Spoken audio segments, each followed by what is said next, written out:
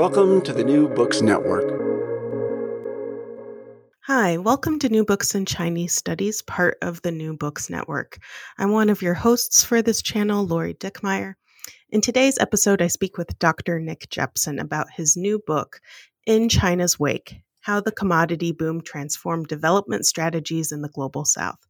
He tells us how he became interested in studying the impact of China's economic growth, and he introduces the main topic of his book, that the commodity boom of 2002 to 2013 produced economic growth for resource-rich countries of the Global South, from places like Argentina to Angola and many others.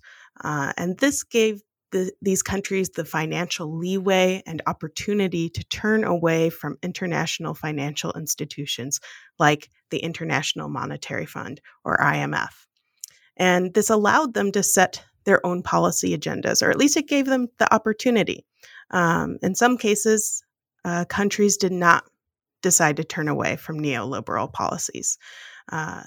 Nick Jepson describes 5 typologies of resource exporters. Again, 3 which turn away from neoliberalism and 2 which stay on that path. Then at the end of the interview, he reflects on trends and emerging patterns since the commodity boom. I hope that you enjoy his enlightening thoughts on the topic. Hello, welcome to New Books in Chinese Studies. I'm your host, Lori Dickmeyer. Today we're talking to Dr. Nick Jepson about his new book, In China's Wake: How the Commodity Boom Transformed Development Strategies in the Global South. Nick, welcome to the show. Thank you very much for inviting me on. It's a pleasure. Yes. Could you begin by telling us a little bit about yourself?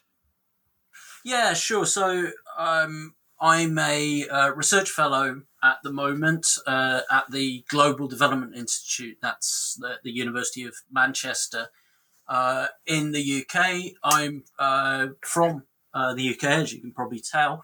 And I'm from Rotherham, which is kind of sort of Rust Belt post-industrial town in the north of England. I am a political economist, I suppose, working on development issues, but I have a background a little bit. My history, my undergrad was mainly in history, and I guess what I really study is sort of the rise of China in the 21st century and the implications of that for the rest of the world, particularly the global south. That's fantastic. So I wonder if you could tell us how you became interested in this topic, and particularly, how did you come to write this book, In China's Wake? Yeah, sure. So, I think I say in the acknowledgements that this started off as a PhD project, and that is correct. This is a sort of, very much updated and revised version of, or at least based on my dissertation, my doctoral dissertation. But the origins go back quite a bit longer than that in many ways. I think, when I was doing my undergraduate degree, and that's a long time ago now, it's 20 years ago now, I did an exchange year in Buenos Aires. And when I was there in Argentina, that was, 2001, 2002, right in the middle of maybe the worst economic crisis in Argentina's history. And a lot of political strife going on. They had the IMF there and an agreement bailout with the IMF that committed them to certain conditions and certain economic policies, very tight austerity policies, lots of cuts to public services. The economy was going through a major recession, and these policies were clearly kind of making it worse. And I guess I struggled to understand how this was happening, given that nominally, at least, the country was a democracy. These policies were extremely unpopular. And yet there didn't seem to be any alternative to kind of implementing them. And that's kind of what got me interested in these questions of sort of global political economy. And from that, I suppose I began to look at why there didn't seem to be alternatives in some countries to those kinds of policies, and under what conditions those alternatives might emerge. And that's sort of what led me to the commodity boom and to the effect of China on world markets. Interesting. So now let's start to talk about your book a little bit. Your introduction very clearly lays out your argument and your claims. I wonder if you might walk us through your basic outline that you have and your argument about China, the commodity boom, and development in the global South. Yeah. Okay. So, I mean, I guess I begin from the fact of the commodity boom. So, around kind of the first decade and a half of the 21st century, something like that, you do begin to see this boom in commodity prices, and particularly for fossil fuels and for metals as well, agriculture to some extent, but particularly look at metals and fuels here. And it quickly became obvious that China was the sort of driving force behind that. I mean, I could go into the sort of empirical stuff maybe in a few minutes, but that you get this sort of inflection point around 2002, where obviously China is booming economic growth since the late 1970s, but there's this inflection point around the early 2000s where it starts to require increasing amounts of imported commodities rather than relying on domestic supplies. And it's that I'm basically arguing is the major force that drives this boom in commodity prices. And then from that, the next step is to say, well, what impact does that have on countries which are exporters of these commodities? And really, what I'm sort of saying is that this commodity boom essentially provides a new stream of revenue for those countries, and that revenue is largely beyond the control of organizations like the International Monetary Fund that I mentioned in the context of Argentina, of capital markets, of donor countries, donor agencies, which are important in many of these developing countries as well. And that with that revenue comes a sort of shift in bargaining power between those commodity exporters, these resource-rich states, and those other sources of power, so the IMF and the World Bank, etc., and capital markets. And that sort of that revenue stream is then used by some of these countries to break with those sorts of policies,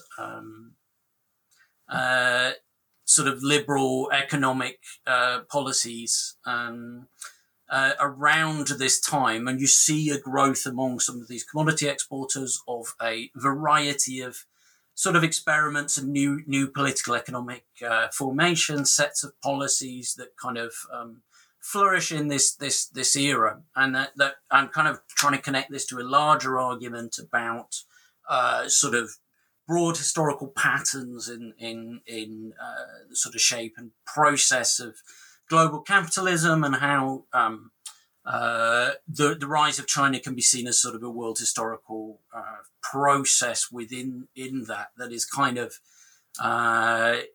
sort of rewiring some of the main sort of circuits of global capitalism. And there's quite a lot of books written about China in the global South, China in Africa, China in Latin America, China in Asia as well. That tend, that's changing a little bit, to focus on the sort of direct impact. So Chinese loans, Chinese investment, these sorts of things. And I suppose what I'm sort of saying is that while all those things are really very important, it may be that this sort of second order effect, this indirect impact of China's effect as it rises and grows on the global political economy, and how that reshapes world markets, may open and close sort of different possibilities for development in the global South as it goes, even if unintentionally in many cases, so that in some senses the indirect impacts may be more important than the direct ones. So, I mean, that's the sort of very basic structure, but we can flesh out the details as we go along, I'm sure. Yeah, definitely. And before we get into that, I think the listeners would be interested in how you went about researching all of this and gathering your data. So I wonder if you could tell us a bit about your research process. Yeah, absolutely. So, this started out, as I say, with this idea about sort of looking at emerging alternatives, and the kind of the noticing the fact that they seem to be in commodity exporting countries, the connection to China, and reading about that for a large period of it, and getting up to speed with how commodity markets work, that sort of thing. Initially, this was going to be just a comparison of that process playing out in two countries. I think it initially started with Zambia and Bolivia, but that then expanded to three, with using Jamaica as a counterfactual case, which again we can talk about in more detail in a moment if you want. But I swapped out Bolivia for Ecuador just because I thought the sort of China fact was more evident there, and maybe the process of what was going on was a bit more interesting in some ways, although Bolivia is very important too. And then so did field work in those three locations, interviews with sort of political and economic elites, really, and then got into this qualitative comparative analysis technique, which is still a qualitative method, but basically a way of maintaining a kind of case-based approach, but expanding your ability to make comparisons. So being able to compare across, in my case, 15 different cases in a kind of systematic way. And from having to read into those different cases, that sort of gave me a broader perspective on commodity exporters in general. And from that, I began to think about patterns and response across them. And from there, I developed the typology, which has ended up being really the kind of centerpiece of the book, I think. Mm. Okay, so now I think we have a very good overview of your project. I hope we can talk about some of these individual chapters. Your first chapter is World Markets in China's Wake, and here you explain how China contributed to this commodity boom, which you've told us a bit about already. But you also introduce some of the theory you're using, or some of the previous thinkers. So I wonder if you can tell us about this idea of overlapping secular cycles of accumulation in your work, which you highlight. Yeah, absolutely. I mean, I'm aware you're a historian, right? And yes, that's right.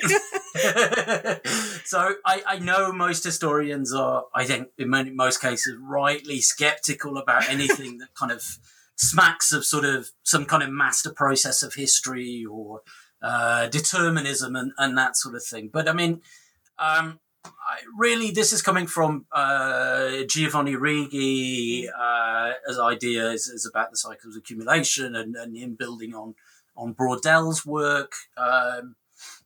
Also interested in sort of William Sewell Jr.'s sort of take on this kind of eventful history, but the idea being that at a kind of level of abstraction, at least, then there is a kind of repeating pattern of crisis in capitalism, and the details may be very different, and that can be incredibly important in the way that these things play out. But that if you do look at history stretching back a few centuries, then there does seem to be an abstract kind of cyclical pattern of kind of regimes of accumulation, let's say. So complex of different sort of technological innovations, of political structures, institutions, cultures, all kinds of different things that are very complex to kind of get into, but that those essentially foster the conditions for relatively stable economic growth worldwide, obviously with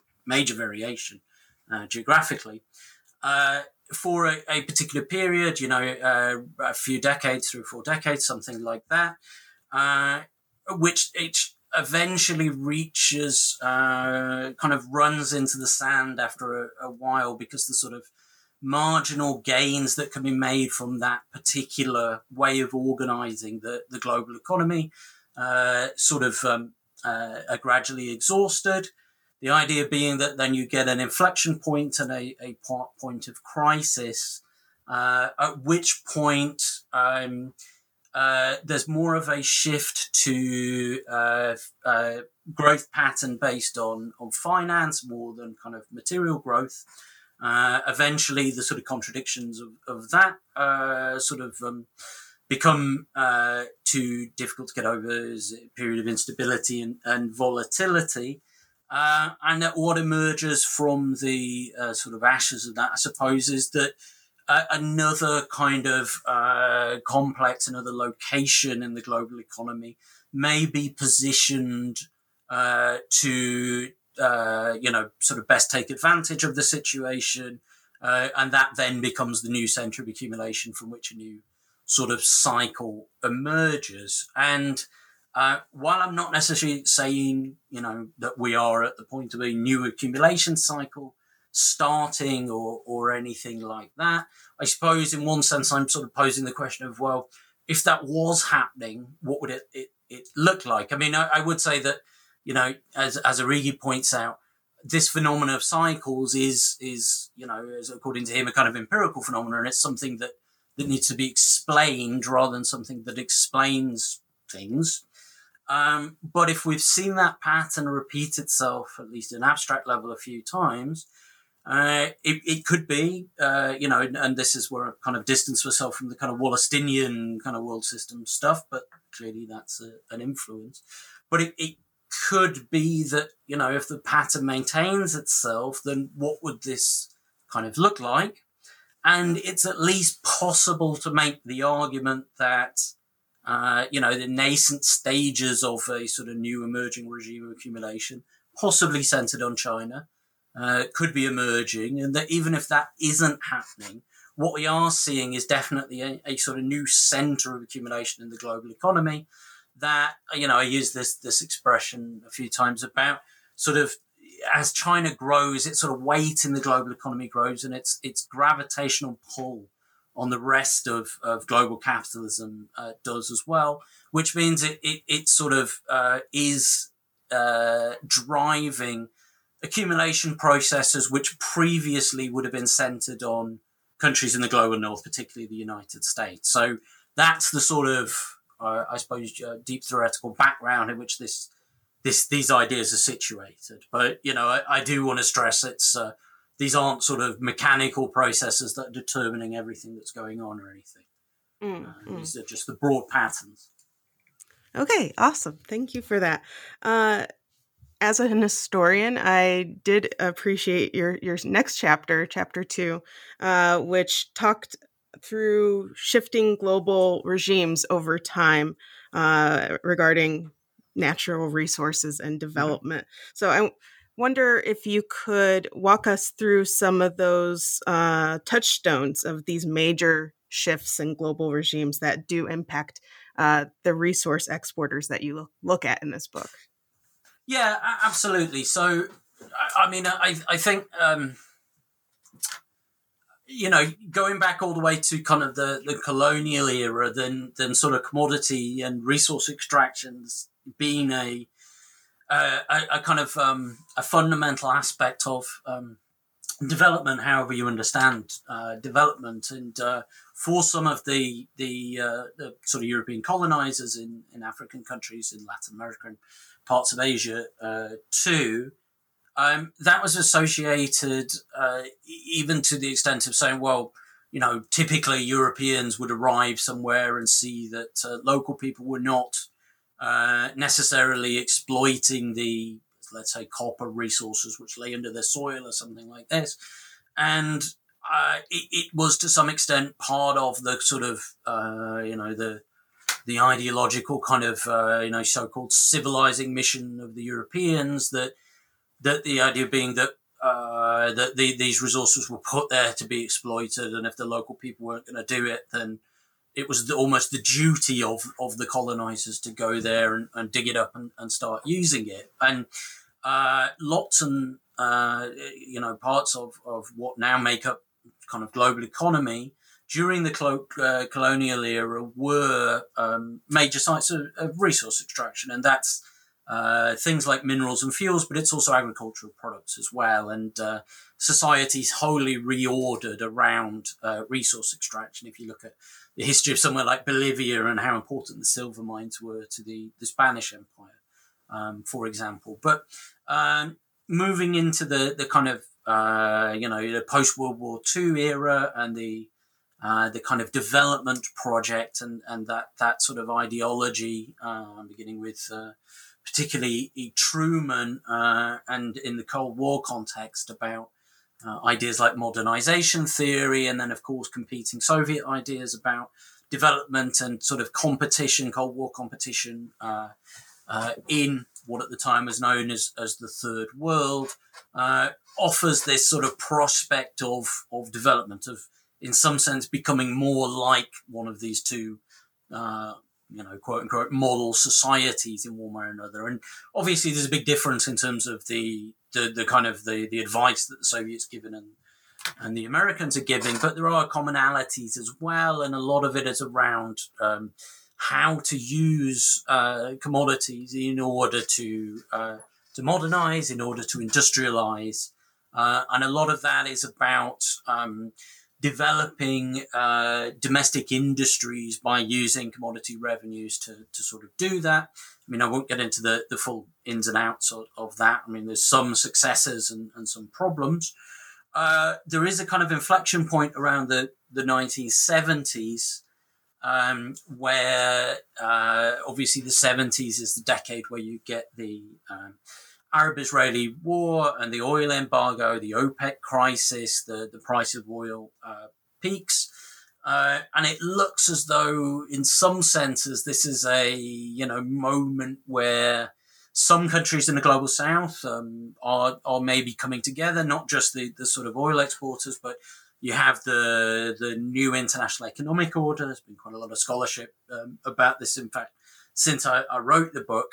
And the idea of following OPEC's example and coming together as groups of, say, sugar producers or bauxite producers or whatever it may be, to act as a cartel and to try and set the price of your exports rather than accepting the kind of world market price over which, economic actors in the global north have a great deal more power than in the south. And so there's this moment of kind of challenge. But to a large extent, it fails, and part of the reason is because not all. It's harder to get those agreements, those cartels going in other areas than oil. Partly because, for instance, limiting oil supplies is not quite this simple, but more or less a matter of turning on or off the taps, whereas something like copper is a little more complicated than that, and it's harder to get agreements that sort of work.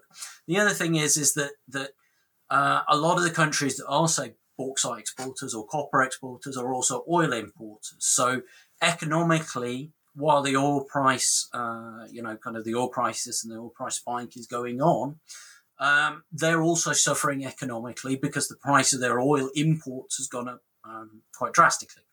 And in fact, in the 1970s, for a lot of commodities, you begin to see a decline in prices, which leaves many of these countries, which at this moment are pursuing this sort of developmentalist project, trying to build up their own domestic industries, trying to industrialize, trying to build up their economies in various kinds of ways, are losing their economic basis to do that, the kind of export revenue. And so they end up covering it with increasing amounts of loans. And those loans are kind of fed through at the other end of the cycle by the oil boom itself, because you get the kind of windfall profits that particularly the OPEC members, I should say, by the way, in case anybody doesn't know, OPEC is the Organization of Petroleum Exporting Countries, mainly the Arab world, but countries, in Latin America, Africa, Asia, also part of that. But the OPEC countries reaping such windfall profits that they can't be profitably invested in their own domestic economies. So they end up getting deposited in so-called Eurodollar accounts, particularly in London. And then this kind of wave of liquidity into the global financial system eventually finds its way into relatively cheap loans to the countries on the other end that are struggling, particularly commodity exporters in the global south, that end up borrowing more and more to cover their development plans. In the late 1970s, and I won't go into the background for this because it'd take another 10 minutes to explain, but you get in the United States the Volcker shock, the raising of interest rates in the US, which effectively raises the cost of borrowing for those countries which have already got themselves into huge amounts of debt, sparks a debt crisis, particularly in Latin America and Africa, but across the third world as it was then. And that really sort of sets up the conditions for a shift towards neoliberalism generally. And do you want me to go on and say something about that? I actually, yes, you could, but I think we might also move on to talk about how you decided to compare the different countries in your study as well. So whichever direction you'd like to take, feel free. Okay, sure. So, I mean, I will just briefly say, I suppose, that what happens is that, because I think this is important to set up the rest of the book, is that in countries that have got themselves into a lot of debt, and many commodity exporters among them, the way that the debt crisis is dealt with essentially is by turning to international organizations like the International Monetary Fund, who come along and, dominant ideology in those places by the late 1970s, early 1980s is what you can loosely call neoliberalism. And I won't get into the weeds too much about what that means, but, kind of at the level of policy, essentially privatization, deregulation, liberalization of economies. And these are through these what are called structural adjustment plans, the policies that are presented as essentially conditions of getting these loans. And the argument is that while it's not simply about the IMF going around the world and sort of imposing its will on different countries, you get many elites in the various countries that absolutely agree with these policies. The argument I'm making is that for countries that are in high levels of debt, from then on, it's not really possible for them to break with those policies because of the need to please the IMF, to please capital markets, to please international donors as well. And really the idea is that that's the situation at the beginning of the commodity boom, and that's the conditions under which, I set up the argument about breaks from those sorts of policies being possible. So, sorry, what was the other part of the question? sorry. I was jumping ahead. We definitely needed to talk about neoliberalism. So I was kind of thinking ahead to your third chapter when you set up this issue of why you're looking at national indicators to measure this global phenomenon that is occurring. So I think that's important for us to understand then, the rest of your book and your typology system and the different types. Yeah, absolutely. So I think the kind of that idea of this articulation between the global and the national level is sort of something I was very interested in, and something I think is very important and quite hard, I think, to kind of get right and to sort of tease out. I mean, again, I want to stress that, this isn't a mechanical process. I'm not talking about as in, let's say, some of the cruder versions of dependency theory in the 1970s or whatever, that global forces determine local events or local conditions or whatever. But I suppose I'm sort of saying that they kind of parameterize the options that are available to local actors. And the other thing I would say as well is that, without getting into the sort of theoretical roots of what exactly neoliberalism means or whatever, I think one of the easiest ways to sort of detect it is simply in terms of national level policy sets. I mean, and it is nation states that make those policies by and large, and therefore that's the kind of site of analysis for this second part of the book, which is about whether particular countries actually make a break with what I call neoliberalism is, as a set of economic policies is how I'm kind of defining it and measuring it for these purposes. Mm-hmm. Okay, cool. So now I think we can get into this typology system that you set up. So maybe you can tell us about how you arrived at these 5 different typologies that you have for the resource exporters, and as you said, how they were in some cases able to break away from neoliberalism and in other cases not. So what are the main factors that you were taking into consideration when you were doing this typology? Well, I started to notice that there was a correspondence between the different kinds of policy responses that you're seeing, and there's a variety of them, and the kind of, in broad terms, the sort of state-society complex domestically in each country. So I pick out a couple of factors that I think are particularly important, and I think that the first one is about the domestic economic elite, the capitalists, if you like, the kind of capitalist class, however you want to term it. First of all, kind of how large and kind of strong and unified or not is that group of people. But then also crucial, I think, is how autonomous that economic elite is from the state. So there's a lot of countries that I look at, say somewhere like Angola, where there clearly are people that you would call capitalists, right? There are people that own businesses. There are a number of very rich individuals with considerable economic power. But most of the economic power is tied to the state in one way or another. So whether that is getting contracts or licenses or is actually about controlling state-owned enterprises or those sorts of things.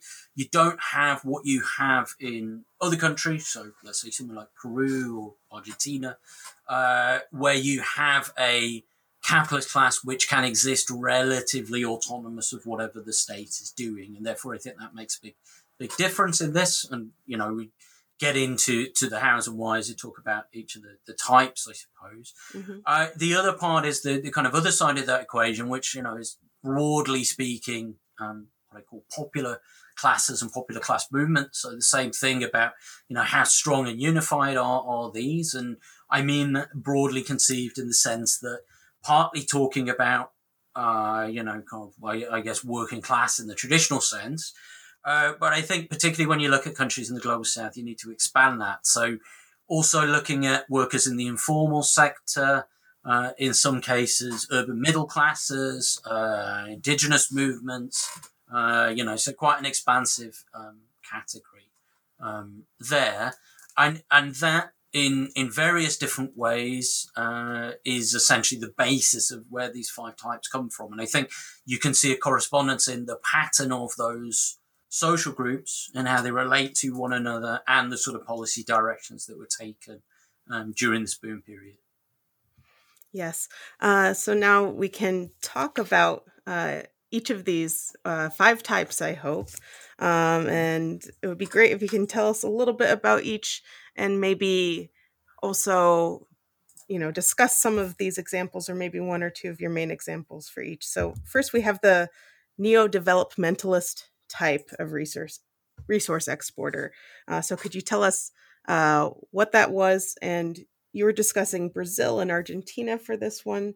So if you want to focus on one of those countries or tell us a little bit about both, it's up to you. Sure. So with Argentina and Brazil, I mean, so I call this the the neo-developmentalist type. That name comes from the sort of economic theories which were beginning to become pretty popular in both countries, particularly Brazil around that time. Essentially, a kind of attempt to blend sort of the experience of the East Asian tiger economies, the sort of export-oriented growth, with some of the old kind of structuralist ideas of developing national industries from that post-World War II period that I talked about before.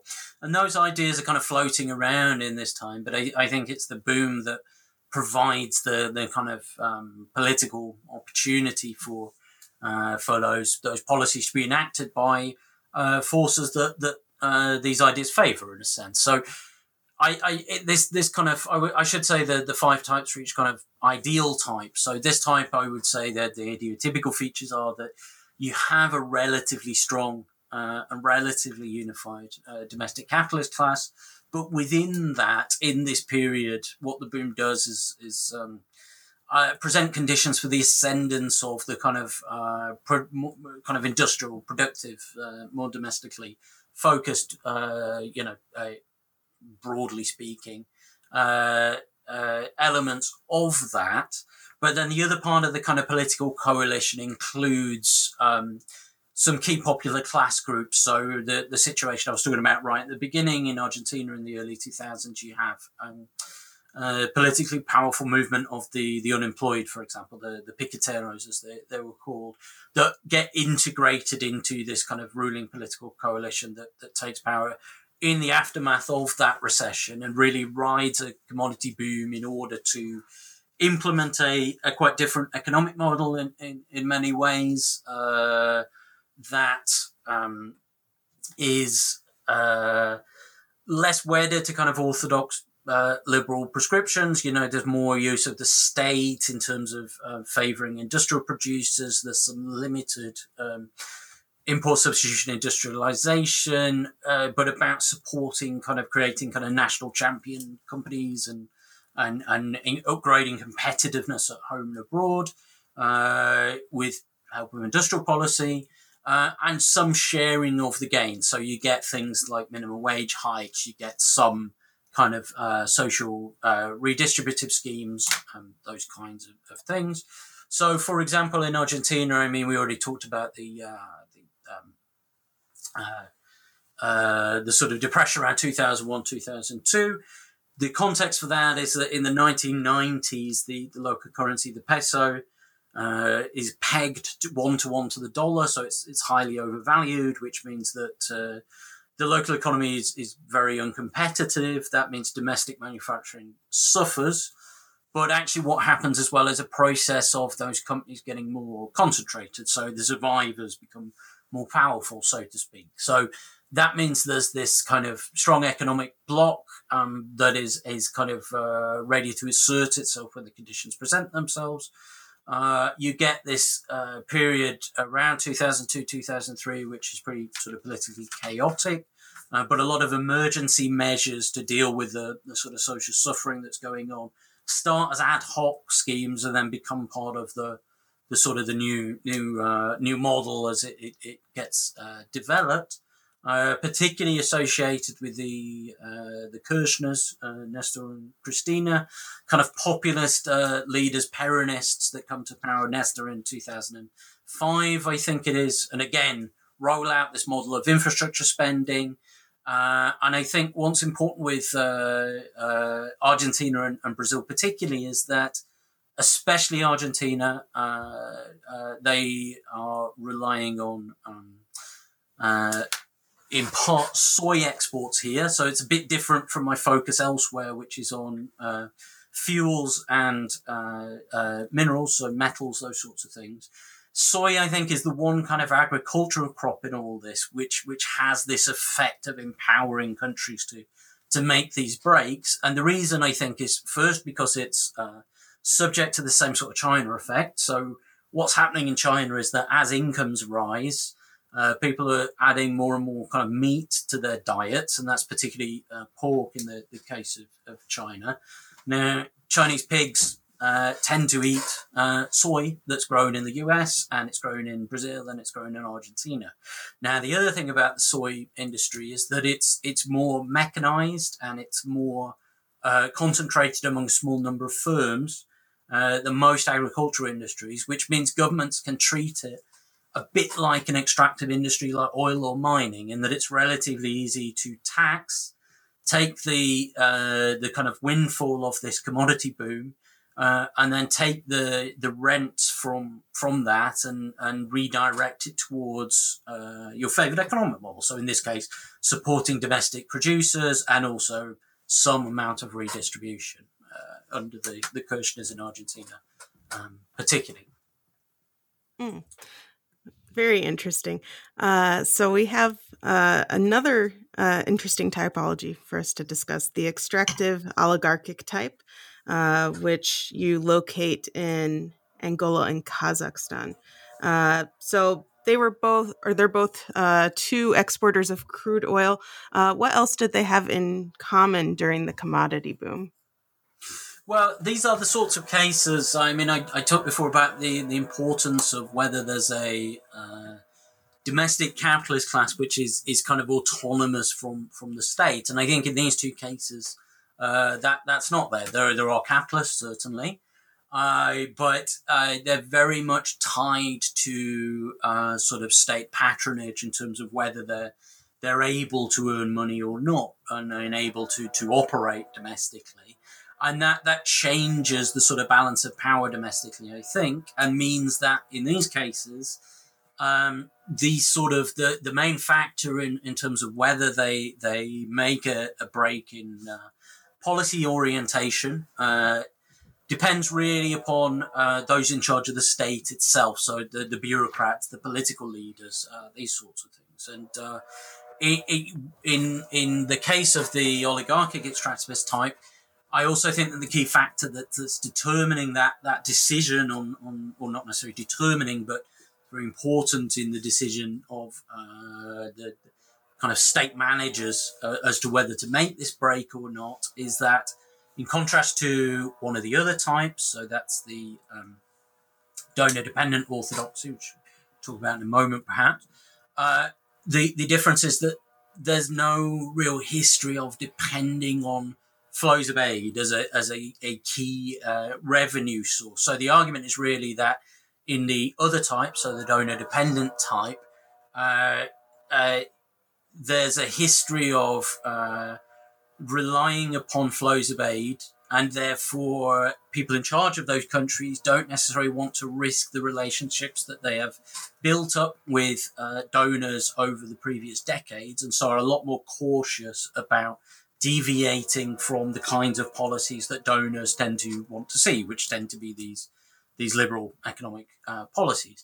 You don't have that somewhere like Angola. So Angola, kind of interesting case in the sense that it emerges, I mean, it's a very troubled history. You know, they fight an independence war against Portugal in the 1960s until the Carnation Revolution in the 70s. Then immediately a sort of civil war that's a proxy battle in the Cold War that only ends in the early 2000s. And at this point, donors and the World Bank, etc., very interested in talking to the government that's come through that civil war. And the various negotiations go on, and they want them to adopt, you know, these basic policy set of kind of liberalization, privatization, etc. Now, the Angolan government at the time is not keen on this, partly because, you know, one of the basic tenets of that neoliberal set of ideas is about really sort of shrinking the state in some respects. And because this is a country that's just emerged from civil war, that state is not so keen on that idea. In fact, it wants to assert itself across its territory and along its domain. So they unlike what happens in, say, Mozambique on the other side of the continent, which goes through a very similar process of civil war and independence war, followed by then liberalization and going to donors, etc.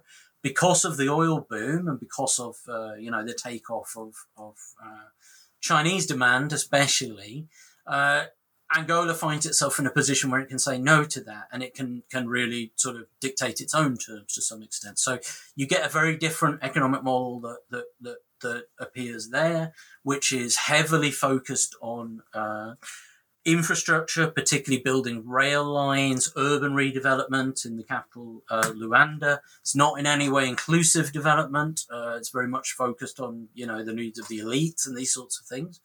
But it is nevertheless, fast growing economy. There is a sort of middle class of perhaps 500,000 people sort of nurtured purposefully by the Angolan state during this period. And I think Angola's importance in some sense, because I do want to stress with all this that I'm not necessarily saying all these different sort of types and all the different experiments that go on are all necessarily favorable, right? I mean, all of these things are for better or worse. It's simply making the point that the confluence of factors around this time of the commodity boom sort of opened the door for various experiments, for better or worse. And certainly it's a very distinct one in the Angolan case, though there are similarities with Kazakhstan on that sort of state-led development model, and about infrastructure-heavy development and those sorts of things. But this isn't, again, it's not necessarily inclusive development. It's not necessarily a positive for your average Angola, although that's perhaps debatable. So you also have a third typology here that we haven't discussed yet, the extractivist redistributive type. That is one of these types that was also able to break away from neoliberalism. So I wonder if we might cover that and then move on to the other two types you have remaining that were not able to break away. Yeah, absolutely. In this case, with what I call extractivist redistributive, so this is I suppose a lot of people would be familiar with this in terms of the kind of more radical leftist governments of the 2000s that appeared in Latin America, so Bolivia, Ecuador, Venezuela. I group these together because I think that, along those axes that I talked about, they have similar characteristics. So you have a capitalist class in these countries, and it is relatively autonomous from the state, but it's also, generally speaking, weak or divided. So, I don't know, take the example of Ecuador. Bolivia is a bit similar in this regard, that you have in Ecuador a power center of the economic elite in the capital, Quito, in the highlands, and then a different kind of rival faction in on the coast in the commercial capital of Guayaquil. Over various iterations, these two factions sort of almost fight each other to a standstill in a way, and the country is very unstable through the 1990s. And that kind of division, essentially, along with the kind of material factors that appear through the commodity boom, presents an opening for different political forces to kind of come through, and that what you get in all three cases is a sort of populist movement, particularly in Venezuela and Ecuador, with these sort of charismatic populist figures, very familiar in some ways from Latin American history.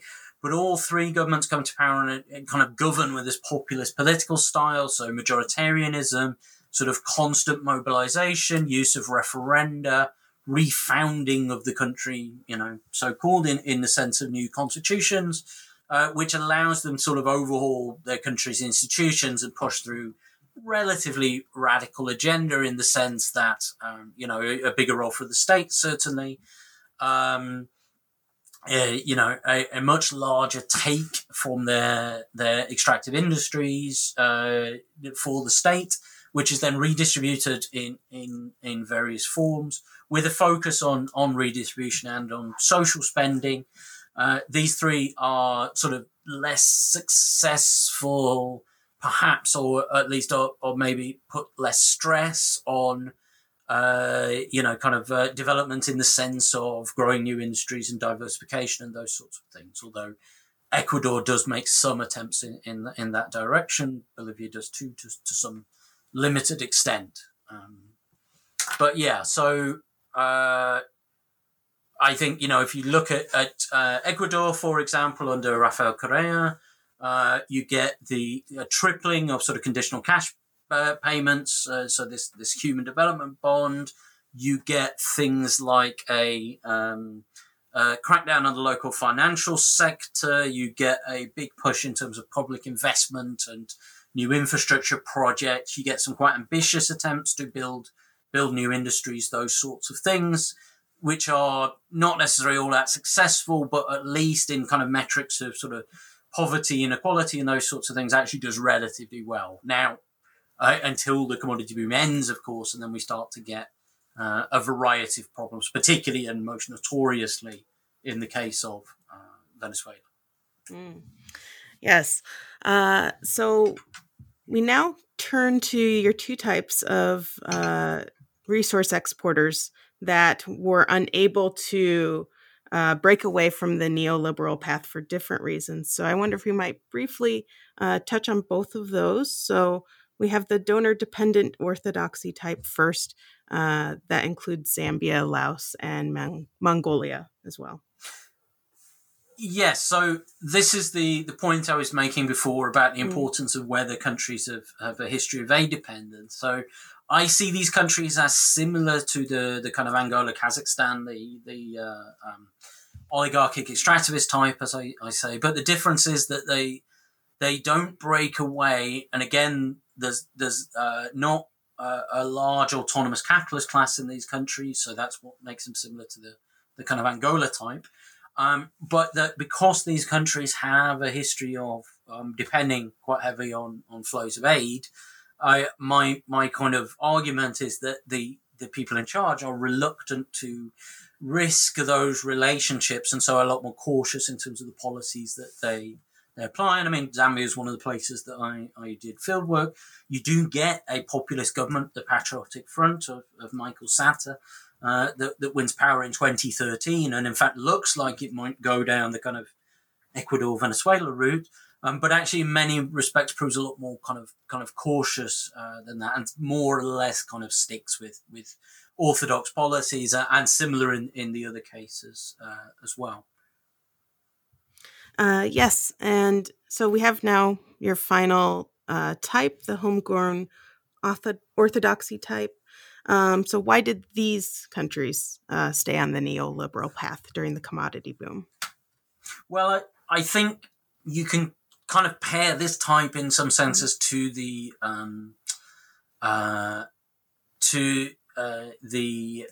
extractivist redistributive type in some ways, in that there is an autonomous capitalist class.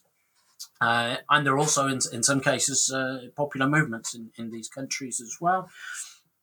But because the capitalist class in these countries, the sort of local domestic economic elite, is more kind of powerful, more unified, and is able to kind of, and these are all very schematic, of course. It's kind of described in a lot more kind of nuance in the book, of course. But yeah, that those groups are able to kind of hold on to power, and that they're no longer constrained by kind of global market conditions. The option is there for them to go for a more kind of radical direction if they wanted to. But here I'm arguing that the domestic kind of capitalist groups there are more outward oriented than, say, a Brazil or Argentina. They're more partnered with transnational capital, particularly located in the global north. So you take Peru, for example, you have quite an important domestic mining sector, which is heavily kind of mixed in and partners with transnational mining firms as well. So their interests are relatively shared. And I argue that really it's that at root that is sort of, kind of the most influential factor in keeping these countries along that sort of relatively orthodox road. Although there are, here and there policies which do change, the space is there. It's just not exploited because it's not seen as being in the interests of those groups that continue to retain political and economic power. Yes. So you have one final chapter in your book after you've gone through these typologies. And in this chapter, you reflect on your major findings, and you also consider current and future scenarios about commodity price movements, China's trajectory, and political economic impacts. So I wonder if you might reflect on this now. It's been a little while since your book came out, not too long, but perhaps you have new insights on this. I don't know. What changes have we seen since the commodity boom of 2002 to 2013, and what might we expect in the future? What are your thoughts? I think the first thing to say is that the commodity boom, obviously, it did end. So you get a fall in commodity prices from around 2013, 2014, something like that. Partly because growth slows a bit in China, and partly as well is because there's a sort of lagged supply response. So when prices go up, various commodities, that spurs a kind of global drive for investment. So there are various companies looking for new sources of copper and iron ore and nickel and oil and etc. And once those start to come online, then obviously supply increases, and then that starts to push prices down again. So there's a cyclical element to this, and you certainly see an impact in terms of political and economic trajectories. And I think in some ways it sort of reinforces my argument, because what it's saying is that when these global conditions no longer obtain, I suppose, that the constraints on policy are tightened again. You know, the kind of the ability of these countries to forge an independent path is undermined by the disappearance of the commodity revenue and the need to turn back towards global capital markets and donors and the IMF and these sorts of things. And even at the time when I was writing the book, you know, that the most of these sort of different kind of breaks or experiments had fallen by the wayside in a variety of different ways. Already mentioned, you know, you get a collapse completely in Venezuela, horrendously so. You get a return of neoliberalism in places like Argentina and Brazil, also to some extent in Ecuador. Bolivia, you know, you had the sort of the coup and then return of Morales' party. And I think that that's something, since I wrote the book, that maybe looks kind of interesting in the horizon, is that even though commodity boom has come and gone and those conditions aren't there anymore, it has left an lasting impression on a lot of these countries' politics. So, for instance, in Argentina, you've had Cristina Fernandez de Kirchner come back as vice president now, and under a government that's sort of Peronist and sort of a bit leftist, but maybe softer than previously.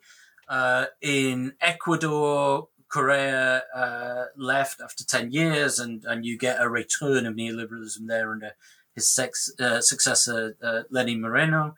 But Andrés Arauz, who's kind of Correa's candidate, may well win the election that's coming up this month. And as I say, you know, Morales' party back in power in Bolivia.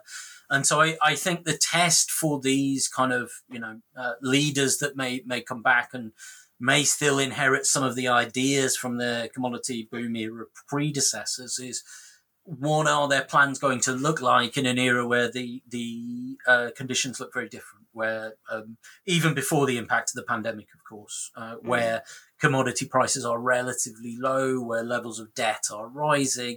And I guess the fear is, you know, coming back to something I said near the beginning of this, that the fear is that maybe we're going through a repeat of the 1970s in some ways, right? So you get this, to some extent, a kind of challenge in a very different way from countries in the global south to the prevailing political and economic order. But the sort of overextension that happens from that and the indebtedness that happens from that then stores up problems, and you end up with this kind of sovereign debt crisis, which is beginning to happen now. And a very interesting question as to how, you know, these governments are going to deal with these very different conditions now. I suppose. Fascinating stuff. Well, Nick, we've taken up a lot of your time and we don't want to keep you, but we do have a traditional question we ask at the end of these podcasts, which is what are you working on now? Well, actually, exactly the question I was just talking about, which is not necessarily those specific governments, but on debt, and particularly on China still. So China's role as a creditor, as a lender of money to countries across the global south for particularly things like infrastructure projects, the Belt and Road Initiative, this sort of thing. And because, I mean, this started before the pandemic and before, countries started running into major problems in terms of being able to repay their loans. But we sort of know what happens when a country struggles to repay its loans to say, the IMF, and how the process works, that it asks for a bailout and all that. But until very recently, we've known virtually nothing about what happens when countries struggle to pay back China. So the project was really about looking at that. And it's become much broader and I think a lot more immediate in some ways with the COVID crisis, because you have a lot of countries that are exactly in this position. So particularly looking at different range of countries. So Pakistan, Sri Lanka, Kenya, probably Montenegro in Europe as well. So quite a different project, but still about China's impact on development and on the global political economy. Yeah, that sounds like a great project to work on right now. Well, thank you again for being on the show. I really enjoyed it. I know from reading your book that I learned a lot about China's impact on all these different countries around the world, and it was really fascinating. So thank you. Thank you very much. Appreciate the opportunity. Yeah. Bye-bye. Bye-bye. You've been listening to New Books in Chinese Studies, part of the New Books Network.